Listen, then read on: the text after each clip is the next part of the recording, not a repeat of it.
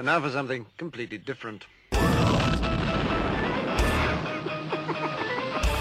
a rich man's world. Forget everything you've been told by others before. Get ready for the real deal, the full story, real talk about money, markets, life. Now, it's The Real Investment Show with Lance Roberts, presented by RIA Advisors. And good morning and welcome to the Wednesday edition. It's the Hump Day edition of The Real Investment Show. It means Danny Ratliff is going to join us this morning talking about, well, stuff. That's what we always talk about here. Talk about stuff. No, we do have to talk about a couple of things. One, is the child tax credit. Again, we've talked about this on the show before, but one of the things is that if you got the child tax credit last year as you were supposed to, that was only half of the child tax credit that's due. So you have to file your taxes to get the other half of the child tax credit. So that's coming up April 15th. Need to have your taxes filed if you want the other half of your child tax credit. Now, this is interesting because the difference is that previously these child tax credits were basically a refund on your taxes. So you work, you pay income tax, during the year, and then you file a tax return on April the 15th, and you got a refund against your income taxes. And that was the way the child tax, that's why it's called a tax credit, because it was a credit against the taxes you had paid. We changed that dynamic after the pandemic meltdown and shutdown of the economy and the rollout of these stimulus bills. We changed that tax credit to an actual credit. And so we started sending half the payment to households in the forms of checks. And this now expands the payments to even people who didn't file taxes and didn't work. They were still getting the child tax credit. So this is why this is important. There's about 50 million checks that are set to go out to individuals. A lot of those individuals, lower income earning individuals, a lot of those don't file taxes. They work and they just kind of fly under the system because they don't make that much money. So they're not just getting a child tax credit against their taxes, they're actually getting a payment this time. So when they file their taxes, and this is going to pull some of the people out from the shadows for the first time, they're going to go file their taxes in order to get this child tax credit. Now they're in the system. And now the IRS knows where they all are. So this was a very devious plan. I'm not sure it was structured that way, but this is an actual interesting situation because this is going to a lot of households that have previously not filed taxes. That's going to pull them out of the shadows into the light. So we're going to see some interesting numbers come down the pipeline in terms of economics. So nobody thought about this. One of those unintended consequences. Someone somewhere is twirling the wax on the end of their mustache. Exactly. They didn't see that one coming. So anyway, a couple other things. Congress, Chuck Schumer is now backing a ban on congressional stock trading. This is very bad news for Nancy Pelosi, who's worth like $400 million and is one of the faces of insider stock trading for Congress. Of course, they're the ones that are passing legislation. And this really came to light during the actual shutdown of the economy because they knew they were going to shut down the economy. And they go, okay, well, we're going to do this law, this executive order to shut down the economy.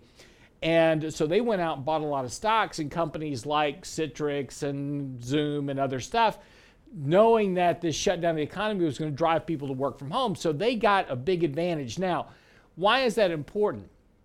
It's important because they had inside information that you didn't have. And this is the whole purpose of insider trading. And Congress is not held accountable to the same laws as you are when it comes to investing. And so they had an unfair advantage. They had information that you did not have, and they were able to trade on it and profit handsomely, and particularly Nancy Pelosi. She's one of the more famous of the congressional insider stock traders. So it is interesting now that even the Democrats are coming out to support a ban on congressional stock trading. And look, and that should be the case. This isn't a partisan issue. This is a legal issue. This is a issue of fairness in the financial markets for all investors. The whole purpose of why we have look, Martha Stewart went to prison. I'm not sure you could actually call it prison, but she went to prison. She had the best decorated cell there, by the way, for insider stock trading, right? And she just, and her, really, if you go back and look at what she did in terms of her stock trading, her insider stock trading, pales in comparison to what happened in Congress. And so this is about fairness and equality, right? You know, this is the big platform by the Democrats over the last couple of years, like equality. We need equality for everyone. That's great. How about equality for investors? Everybody works off the very same level of information. We've done everything we can over the last 2 decades to make sure that investors have access to information as fast as it can develop, right? I mean, as soon as a headline hits it, you've got it. You can go trade on it. That's awesome. But insider information, this has always been illegal for the average investor. In other words, if I work for Facebook, right, and I know that we're about to announce earnings and they're going to be terrible, and I go sell all my stock prior to the earnings announcement, you know, that's insider trading, right? I had information you did not have. So that, you know, those type of people, they can get, you know, sued by the SEC, sent to prison, right? But Congress immune from all that. And this has really become evident over the last couple of years. It really has come to light. And we've talked about this on the show before, this, you know, the fact, not just prior to this, I mean, over the last several years, this has been going on. It's becoming more notorious in Congress in particular. So it's interesting now we're finally making a move here to ban insider stock trading. And while you're at it, Congress, let's go ahead and put a ban on stock buybacks, because stock buybacks were illegal prior to 1990. From the Great Depression to 1990, stock buybacks were illegal because it's a form using the SEC's definition, the Securities and Exchange Commission, their definition. Stock buybacks are a form of market manipulation. So let's ban those as well. And by banning those, you'll also start to fix your executive compensation, your wealth inequality gap that we talk about all the time here between CEOs and workers, because that's how they're compensated. It was interesting, Amazon yesterday announced they're going to raise their base pay for executives from $160,000 to $350,000, right? So now the base pay for an Amazon executive is now $350,000. They said they're going to raise it to that. They didn't say they did it. They just said they're going to raise the cap, right? So the cap has been moved up. But how are most Amazon executives compensated? Stock. So again, once you begin, if you really want to fix compensation, right? Remove the cap on executive compensation that Bill Clinton put in place in the 1990s. Don't care what you pay what the company pays them in a salary. Get rid of the stock options, and then all of a sudden you'll start to figure out and you'll start to balance this income inequality gap that you have, because once the company has to pay cash out for those salaries, that impacts the bottom line, that impacts earnings of those companies, and it becomes much more visible when you get into earnings announcements and profitability of the company and the longevity of the company. It is much more apparent when you look at the salary line versus this very cloudy, shadowy figure of executive stock compensation where they make the majority of their money. And you'll also reduce the ability and the need for companies to manipulate earnings in order to boost stock prices to make that compensation structure work using executive options. So a couple of things we need to fix in this world, but I don't think we're going to fix either one anytime soon. That's our Let's Make the World Better show this morning on the Real Investment Show. Sorry, had a little chip on my shoulder this morning, had to get off. But anyway, we'll get back to work. Danny Ratliff's going to join me in a second. We'll pick up on markets. We'll talk about where we are. We're going nowhere fast. And we'll talk about why that might be an issue. Don't go away. More of the Real Investment Show coming right up.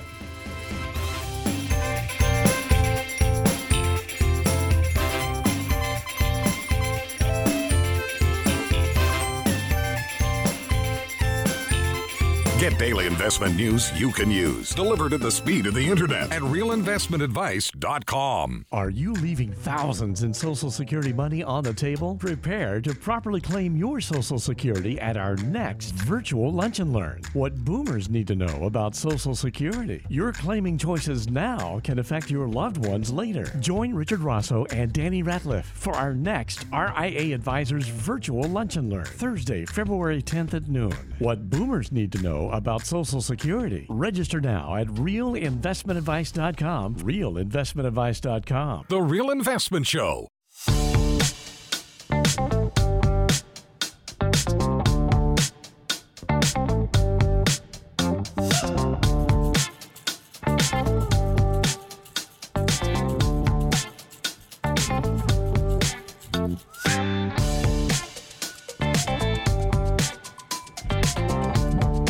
And welcome to the show this morning. I'm your host, Lance Roberts. A couple of things that I just wanted to touch on here. The market is going nowhere fast. Danny Ratliff joining me this morning, by the way. Good morning, Lance. Morning. Did you wake up this morning and decide to wear the same bowling shirt as me? Well, I thought we had our game today. What was I supposed to do? Yes, bowling at noon. Perfect. Just joking. Well, Wall Street used to have, the martini lunch or Yes. 3 martini lunch. Now they have the bowling lunch. Exactly. There you go. It's not much you can't even do that anymore, because it's hard to social distance 6 feet and bowl at the same time. So, you just every other lane, I guess. Everybody has to bring their own balls. Oh, man. Goodness gracious. Take a beat. Take a beat. I'm just going to, so many puns, so little time. And then there's the FCC. Yeah. Just let your mind do the work, okay? Yeah. Well, Richard's awake now. Anyway, very quickly, Brent, can you bring up my my other panel here? Just want to go through real quick. This market's going nowhere fast at the moment, and this has been a decent rally. We talked about over the last kind of a couple of weeks ago. Market was extremely oversold. Everybody's panicking, right? The market's down 10% for the year. And there's a lot of kind of panic. Danny and I are, getting phone calls and emails like, oh my gosh, when are we going to sell everything and go to cash? Haven't you heard the market's going to go to zero? And normally when you get these kind of panic emails, it's generally a good time to start buying stocks. And, and we said then that we were likely to get a nice reflexive rally. And that's exactly what happened. And we rallied right back up to this kind of to our 20-day moving average, actually almost got to the 50-day moving average and failed at that point, came down, have consolidated for the last couple of days here. Now this morning, we're going to open up fairly decently. We're going to be about 40 points on the S&P. NASDAQ's going to be up about 187 points or so. So we're going to see a nice little kind of pop this morning in the markets, and that's going to start to push this market back up here towards the 50-day moving average. That again, that's pretty heady resistance. Now, tomorrow we've got CPI, so the markets are kind of running up in anticipation of the CPI print, on hopes that it might come in a little weaker than expected. That's a real possibility. Expectations right now, the print is going to be 7.3%. That is likely going to be close to or the peak for inflation for this year. Again, we've talked about, why this is the case, and you're going to start to see a slowdown, economically this year. That doesn't mean you're going to have a recession, but you're going to have a slowdown in the economy because of the reversal of liquidity. Inventories are getting built, and consumer spending will slow down. And so supply meet demand, demand meet supply. It's basic economics 101. You're going to have slower economic growth. So again, this is just something to say here, but we've had this nice rally. But really, if you go back and look, for all the volatility, right, that we've had, the markets are where they were back in October of last year, right? I mean, so the markets have really done nothing now for about 5-6 months. And so it's really been, a lot of angst, right? I mean, a lot of volatility, a lot of angst, but really overall markets haven't done a lot. Now, that's the headline. Now, that's the big headline index. Now, you dig underneath that and you start looking at structures like ARK Investments as an example. And, we pick on them not because not that I have anything against Kathy Wood. I think she's a fine person and she's managing her fund the way she feels she should manage it. But, that's a very different story. That group of stocks has been under a tremendous amount of pressure really for over a year. And so while the mainstream index, the S&P and the NASDAQ, are really just kind of treading water since October, those sub stocks, those disruptors, those meme stocks, the high flyers from 2020 are down sharply. A lot of those stocks are down 30, 40, 50% from the peak. And it's been, and so what's the difference, right? The difference is that it's the big companies, right? It's the Apples of the world. It's the Googles of the world that when you take a look at Apple, it's holding up near highs. Google near its highs. And so these big cap weighted stocks are the ones that are literally supporting the markets because they make up the top 10 stocks of the S&P make up 30% of the index, okay, on a market cap weighted basis.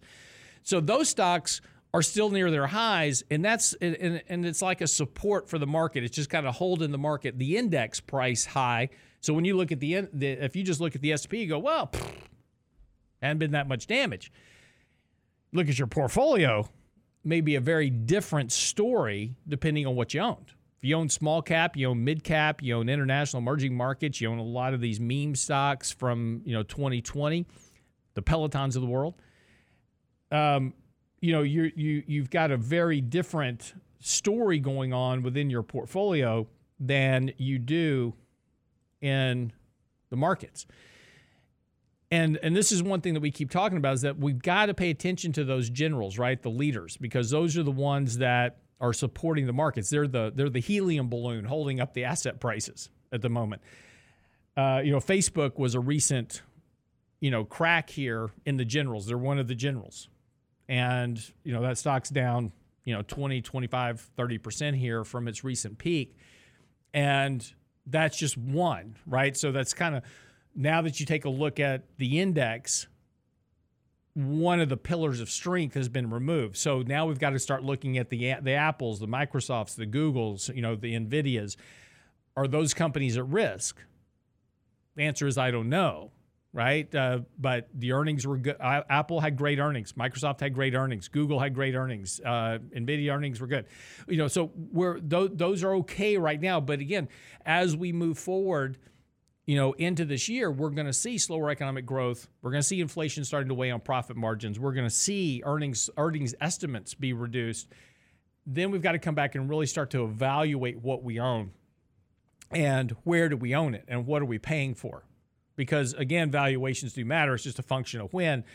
But pay attention here to the market. Again, it's easy just looking at the headline index, and that's mostly what we talk about during the day, is they say, okay, where's the market? Well, the market's here. This is what it's doing. And it's a good broad representation of what the market's doing, but it's not necessarily a good representation of what's happening in your portfolio. And those can be two very, very different things depending on how you're allocated and how you're managing your risk. And this is why we talk about risk management. We talk about having stop losses, and we talk about reducing positions at certain times, taking profits, because again, we're not perfect, right? We pick stocks that don't work. Sometimes that happens. And so we cut them short, we let them go. And we also, we do what's called risk sizing within the portfolio. If we're going to buy a more speculative position, it'll be a smaller weight in the portfolio. It might be 1% of the portfolio.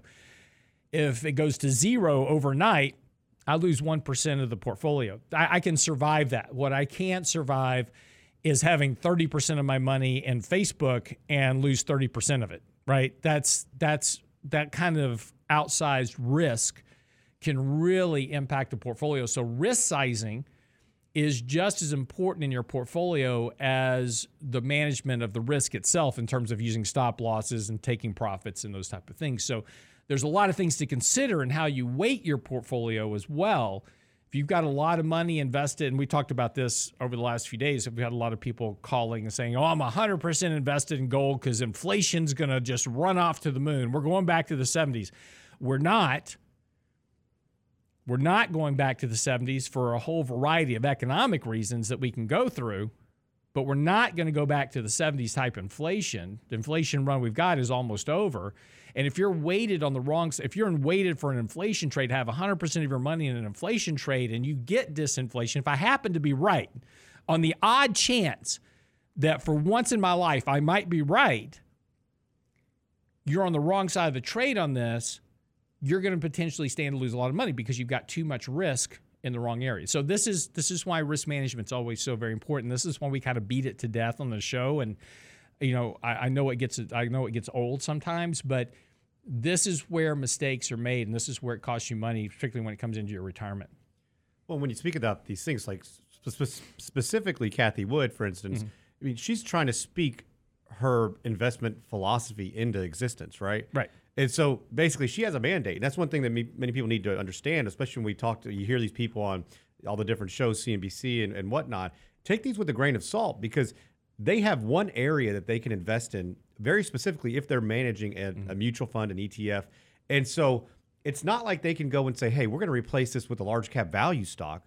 No, she's looking for disruptors. She's looking for companies that are going to have that high flying growth. And so it's a completely different dynamic. And that goes for each and every investment manager. These guys aren't going to cash if you're in a mutual fund. And so I think that's a very important aspect to keep in mind. You can really have some great years, as she's shown, but the risk management aspect of it isn't necessarily there, because regardless of what the market's doing, they have to stay in specific areas. Right. Well, and again, it's just, the real message here is your and again, as Danny says, is that managers have to do a certain thing. You're not tied into doing any one thing. You don't have to own certain things just because somebody else does, or just because, Kathy Wood's own it, you have to own it. That's the case. You can own some of it. Just, again, make sure that you've got some safety built into your portfolio just as much as you have risk. There's always a balance. Be right back after the break with Danny Ratliff. We got stuff to get into, he says. He told me this morning, important stuff. So we're getting into important stuff when we come back with Danny Ratliff. Don't go away.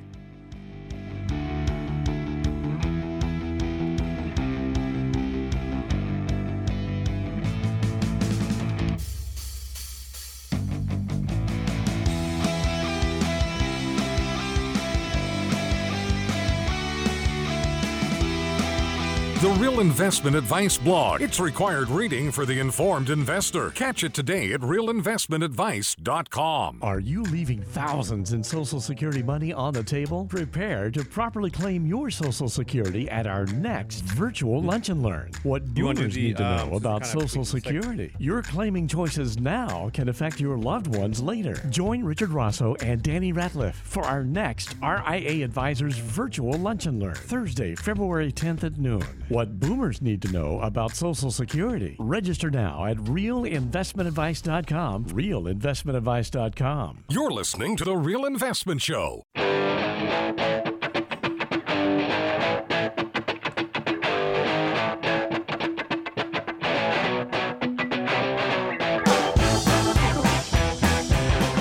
And welcome back to the show. Just real quick before we jump into Danny Ratliff stuff. I was on Fox Business yesterday with Charles Payne, and the question, of course, now there's all these moves around the country to remove mask mandates and get rid of lockdowns and stuff like this. And it's interesting, the narrative is now changing even from the White House. The White House is starting to, we never said that we should lock down the economy, or we never said that we should do these things.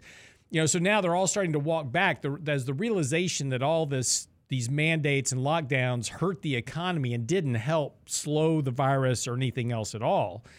They're now starting to try to rapidly walk this back. Alberta now removing all of their mandates as well, because they don't work. Masks don't work. Mandates don't work. Those don't work. It's, this is just a function of, just like the flu, we just live with it and we get on with life. But one thing that Greg Abbott did very early on was to remove all the mandates in Texas. He says, we're not doing it. No mask mandates in school, all of this. And so the question is now that these other states that have been locked down and had mandates are starting to remove that, should that boost the economy, right? People get back out, they spend stuff, perfect.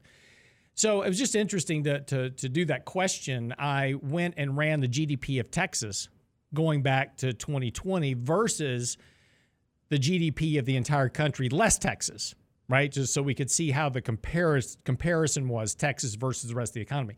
Texas has outgrown the rest of the economy every single quarter since the lockdown. And it just goes to show you the fact is that, look, you put these mandates aside, you get people back to work. How do you grow an economy? People have to produce first. They have to go to work, produce something in order to consume. When they consume, that's what creates economic growth. If you give people money without producing, you get a demand glut with no supply. You get inflation, which is the problem we have now. So if you want to solve the inflation problem and create economic growth, get people back to work. And that's what Texas has proved over the course of the last year and a half or so. Well, I think I just thought it was interesting. That is interesting, but you also see people are getting tired of the additional taxation that they're facing in different countries. I mean, states. And Texas is a country, by the way. It is. So in case y'all didn't know. But I think so people they're realizing, hey, we can go somewhere else where we're not going to be penalized for making money, for growth aspects, for all these things, starting businesses, and which is good and bad for us locals, because now we're like, all the prices, now we're really seeing inflation. Right. Because they're driving prices up in different areas, things of that nature. But, certainly a good thing. Yeah, it is. And I just thought the comparison was interesting. I didn't realize, and it's not just a little outperformance, it's pretty significant outperformance relative to the rest of the country. So go Texas. And look, there is a size issue, right? Everything is bigger in Texas. So I didn't compensate it for, I didn't adjust it for per capita GDP growth, right? But, there is a size issue of Texas. Texas is a very large economy, but the growth rate, we're just looking at the growth rate of the economy, was there. So I think that speaks to, getting people to work and getting them out of their house is important. But speaking of taxes, right? So let's shift it, because you said this is one of the reasons people do come to Texas, supposedly, is for lower tax rates. Welcome to your housing taxes. Until everybody gets their property tax, right? Yeah. That seems to keep going up. Stealth tax there for you. Anyway, but talking about taxes, a lot of people own mutual funds. They own SMAs, and they think there's like, I'm invested in the S&P. I've got 5,000 stocks in my portfolio. But they lose a lot of tax benefit by that. Well, they do inside of mutual funds. And one thing that we've seen over the last several years is that separately managed accounts, or what we refer to as SMAs, have gained a lot of popularity. And so some of the big things with it are, that there can be some tax management associated with it. Now, one word that we continue to hear associated with it as well is tracking error. So tracking error is essentially the standard deviation between the actual portfolio and its benchmark. And then if there's any excess return or any additional alpha, that's the outperformance. And number one, we know that we shouldn't base our plans and goals on necessarily what the benchmark does. But number two, from a tax management perspective, a lot of times a lot gets left. And so we're seeing this shift from mutual funds. And so mutual funds, they're what most people are familiar with, what you have inside your 401k. You may have some ETFs now, but separately managed accounts are what a lot of firms are now touting are the way to go. There's a couple problems with them that I think are unnoticed. And what I mean by that is, so separately managed accounts, that's the way we prefer to manage funds as well, buying individual stocks. It gives us the ability to go in, tax loss harvest. We can go pick specific lots. If we want to go donate to charity, you can accelerate unrealized gains. There's a lot of benefits to some of these things by owning the individual equity and at different times. Also, going back to what Lance was talking about earlier, it's easier from a risk management perspective. If there's specific risk in certain areas or a specific company, we can take that off the table very easily and not just be invested in this big, broad benchmark. But some of the problems with SMAs are that most of them are a big, broad benchmark. Right. I mean, we see lots of portfolios and people will bring statements in, and we find that, if somebody's looking at large cap, they may have between 250 and 400 individual stocks inside of a portfolio. So Lance was mentioning earlier, 1% position, no big deal. But what if you have a 0.2, 0.1% position? It's not even meaningful to some extent. And there's no true active money management. And most people don't even understand or realize what they own. And so what happens with a lot of these big SMAs similar to that is that at the end of the day, nobody's actually doing that tax loss harvesting. And even then, it's so difficult because the positions are so small. You don't have a whole lot of ability here to go in and trade any meaningful value. And so one of the things I think I really wanted to bring up with this is that you have to be careful, right? I think that efficient risk management just really isn't there. It looks really good on the surface, but at the end of the day, how can you effectively manage 250 to 400 stocks? Well, you can't. And this is really kind of what you pay for, right? And this is also the problem with the media, that you've got to beat the benchmark index. Well, and again, we talked about this yesterday on the show. I got off on a bit of a rant yesterday about selling products. And so if you're gonna invest in a large cap fund, right? My whole job, my whole purpose of being, this is what Danny was saying earlier about ARK and Kathy Wood, is that she's got a specific mandate with her fund. She built this ARK Innovation Fund. The whole purpose of the fund you're buying is to buy these innovating companies. Doesn't mean they're going to make money. It just means that they're kind of on the cutting edge of innovation. That's her mandate. So she can't go buy Apple, Google, Microsoft, because those aren't innovators anymore. They're just mature companies, right? So that's outside her mandate for that particular fund. So if she wants to buy the Apples and Googles, she creates the ARK Mega Cap Fund, and then she buys those stocks, right? And then you can buy that fund. But the problem with a lot of these SMAs, as Danny was saying, is that you get 250, 400 stocks. Well, there's 500 stocks in the index. If you own 400, guess what you're going to get? You're going to get the exact performance of the index. And so every year you're paying 1.5%, 1%, whatever the SMA is charging you to get the exact performance of buying spiders. Just take your portfolio, go buy SPY, pay a 0.25% expense ratio, and you're going to get, guess what? The exact performance of the index. That's all you're getting anyway. If you want mid caps, go buy MDY, right? Pay a quarter basis point or whatever the expense ratio is, you're going to get the exact performance of MDY. Save yourself some money, save yourself some headache, have one position to manage, but you lose a lot of benefit like Danny was talking about. And this is why if you're going to build a stock portfolio, you need a maximum of 40 stocks. Now, the reason that you need a maximum of 40 is once you get beyond 40 stocks, you're going to start replicating the index. And your position sizing will become so small that, I've got a position in, some stock that's opened up 50% today. Peloton, as an example, just, over the last couple of days, a lot of suitors buying Peloton. And so, suiting to buy Peloton. And so the stock jumped like 30% the other day. Okay. You look at your portfolio and you have a 0.02% weighting in Peloton. So that 30% jump has absolutely no impact on your overall portfolio. So this is why weighting matters and how you weight it. And we were talking about risk sizing earlier. Because if you do have a good winner stock and it's a negligible position in your portfolio, it makes no difference. But you've got a 30 stock portfolio and you own a good company that does well. For instance, we had a 5% position just the other day in Google. Google announced really good earnings. Stock was up like 15%.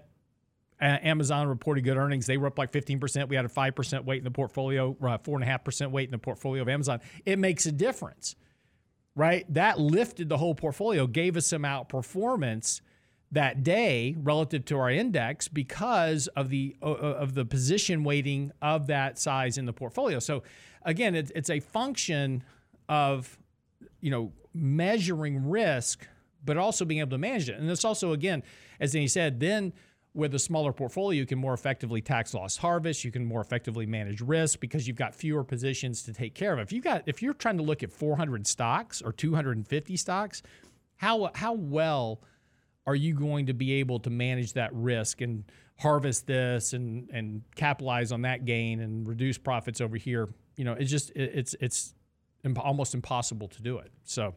Well, and let's be real. It's probably just done on, okay, these are all buys. We're gonna go with these 400. The rest of them we're gonna sit back because they're probably buys too, but we don't like them as much. Yeah. But the big thing here is that SMAs can save you some money in that aspect. It does allow us with more flexibility from a tax management perspective. But buyer beware, especially if you're getting one that's so large that it's not effectively managed. And at the end of the day, you may save some money from an expense ratio perspective versus a mutual fund, which I do like that aspect. But, you have to be careful with what you buy. All right, we'll come back. 4 myths that advisors believe. Talk about that with Danny Ratliff. Don't go away.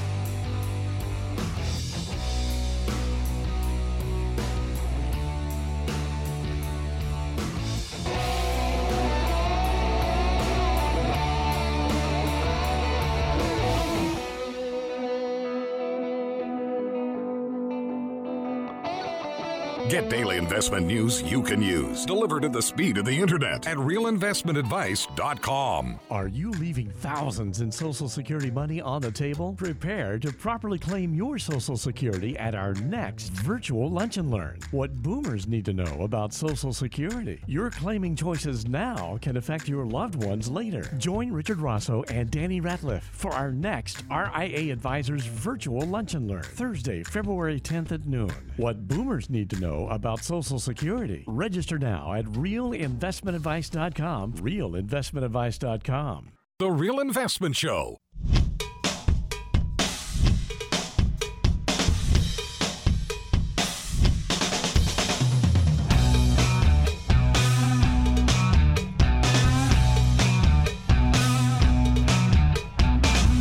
And welcome back to the show this morning. 4 myths that advisors believe that are true that, yeah, they're really not. But again, this is, these myths, perpetuate themselves in the media, and in a lot of cases, it's always important when you hear things to ask the question, why? Right? And let me give you an example of what I mean. Back in the early 90s, and again, I don't have any evidence of this, but I can only guesstimate that this is what happened one day and this is actually probably in the mid 80s. Mutual funds were a rare breed back in the 70s. There was maybe 5 mutual funds back in the 70s. Very few. And they weren't a thing. And then one day there was a meeting at Merrill Lynch, and this guy walks into the board of directors at Merrill Lynch, and they said, Merrill, we've got like $1 billion under management, or whatever the size Merrill Lynch was at the time. And they go, I got this great idea. What we do is we tell all of our clients to put their money in this mutual fund thing, right? It's kind of sitting out there. We tell everybody to put their money into this mutual fund, and then we tell them to contribute to it. We tell them to dollar cost average into it every month. And we just charge them a fee on the assets, and we just manage the portfolio, and we just keep charging them a fee. It doesn't matter whether the market goes up or down or not. Now, they don't get to recommend buys or sells or anything like that. They just have to be in this fund, and we just keep charging them a fee. And Merrill Lynch with it, that's a good idea. What happened, and this was the rise of the mutual fund industry, what Wall Street figured out is they could annuitize their business. So every year when I come in on January the 1st and I flip on my light switch, I know exactly what I'm going to make that year in terms of income, and then I've just got to add new assets that year, and that increases my profits. So whenever somebody tells you, hey, this is the way you should do it, you should dollar cost average, you should do whatever, always ask the question, why? How is that good for me? And does it really work? And this is really what we get into with the 4 myths. So, Danny? Yeah, and I think that's a good thing to really start off with. And, it's just like, we could go down a rabbit's hole on a conspiracy theory on tax-deferred accounts like 401ks. Yeah. Everybody putting funds and being advised to put funds into there because they don't want those after-tax dollars inside of that because, let's face it, they think you're going to put more money in if you can do it pre-tax than if you do it after tax. Mm-hmm. And so that's one of the big things, and that's a big myth that actually wasn't going to cover today. But hey, look, even the guy that invented 401k plan says it's not what I intended it to do. Yeah, he said this has been terrible because it got rid of pensions. It spread the risk to specifically the investor and the employer. The employee. So not good all the way around. And unfortunately, we're seeing people's financial health change significantly because of it. Right. People are retiring later ages. They're not able to do the things they once did. But so a lot of myths that are out there, and I think that's perpetuated by the financial media, which is perpetuated probably by the big firms that are saying, hey, here's how we should do this and articulate these messages. Sell product. Yeah, correct. And so one of the big things, though, that's interesting that a lot of advisors do believe, this is based on a study that was done, inflation damages stock portfolios. Mm-hmm.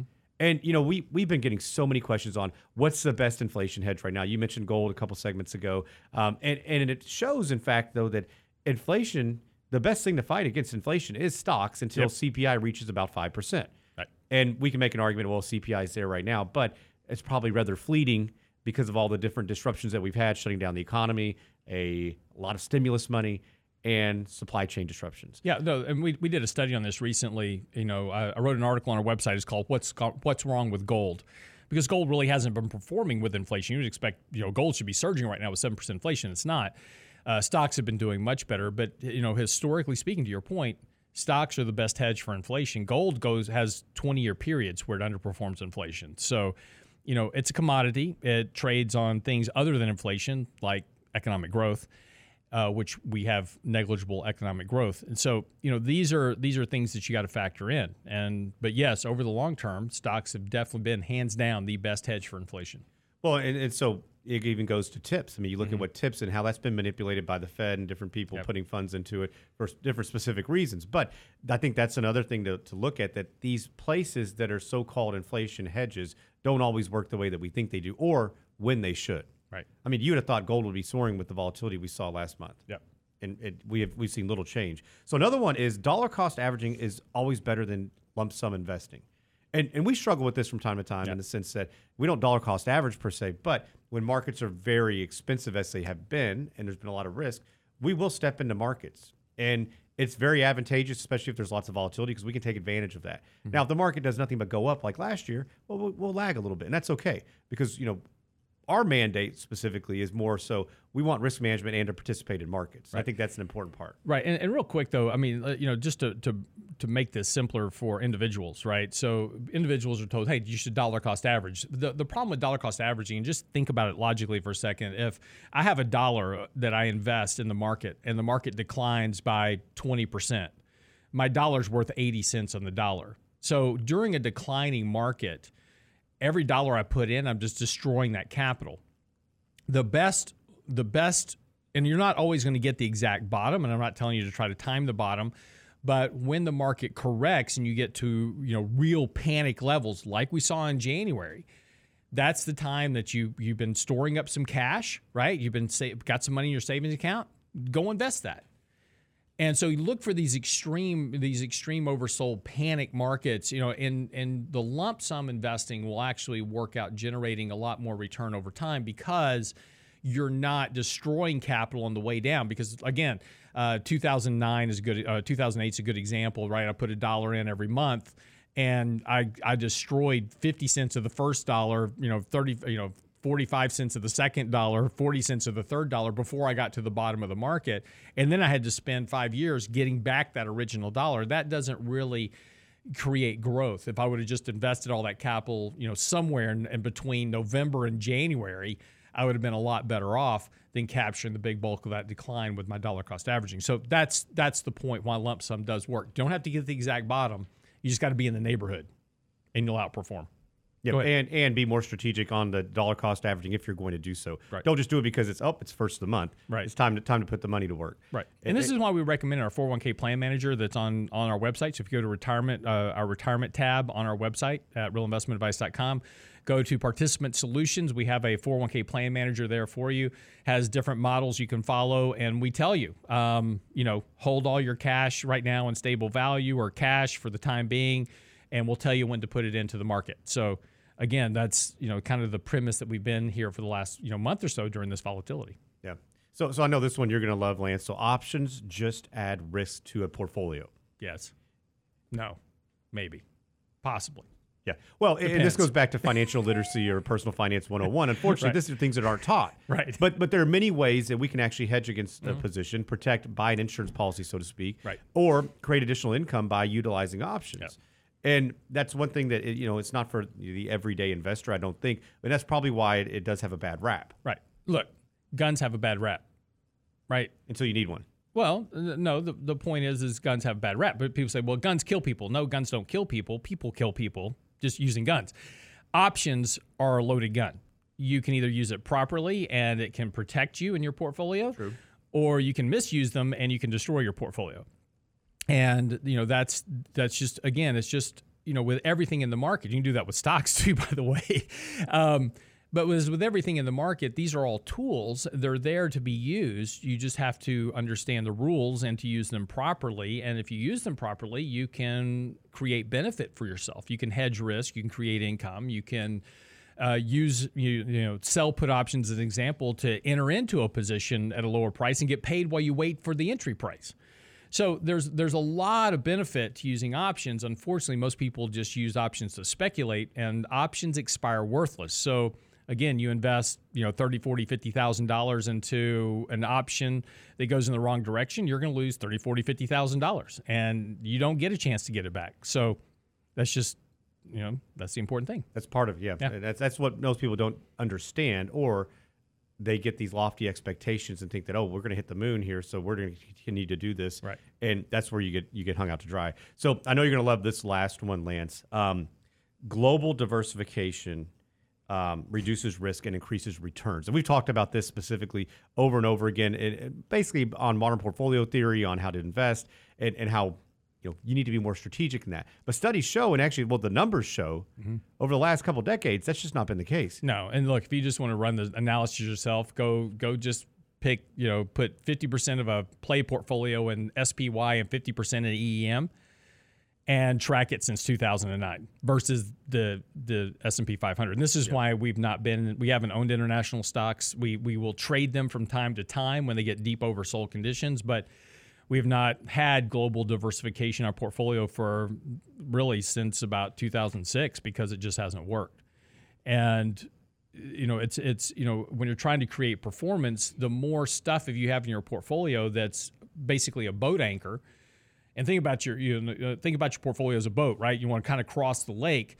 Well, right now it's been all domestic stocks. If you've been all domestic stocks, you're cruising right along the lake, right? But you want to have some emerging markets, great. Throw a boat anchor out. If you want some international, throw another boat anchor out. You want some, small cap and mid cap, throw another boat anchor out. And you'll still get across the lake dragging anchors. It's just going to get really tough at some point. And that's, this is the point.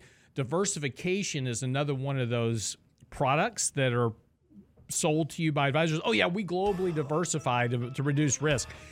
It's really telling you that they don't have a strategy for analyzing risk in a portfolio, so they just buy a little of everything and just hope something goes up. That's just the way you have to do it. Sorry guys, that part went down. Yeah. So, and it all kind of works out in the wash, right? So, be careful what you pay for. Anyway, wraps up show today, Danny. Yes, sir. Tomorrow, Social Security webinar, Richard and I are going to be doing. It's going to be at 12 o'clock Central Standard Time. So if you haven't signed up, go to realinvestmentadvice.com. Love to have you there. We'll talk about everything you need to know about Social Security, how you should take it, best claiming strategies, and answer some questions there at the end. Yep. And bring caffeine. And we'll be back tomorrow for more of the Real Investment Show. Talking about CPI tomorrow because that's the report we get out in the morning. And what does that mean for the markets? That's tomorrow morning right here on the Real Investment Show. In the meantime, get by the website, realinvestmentadvice.com. Get our latest blog posts, newsletters, more. It's all there for you. realinvestmentadvice.com. See you back here tomorrow. It's a rich man's world. It's a rich man's world.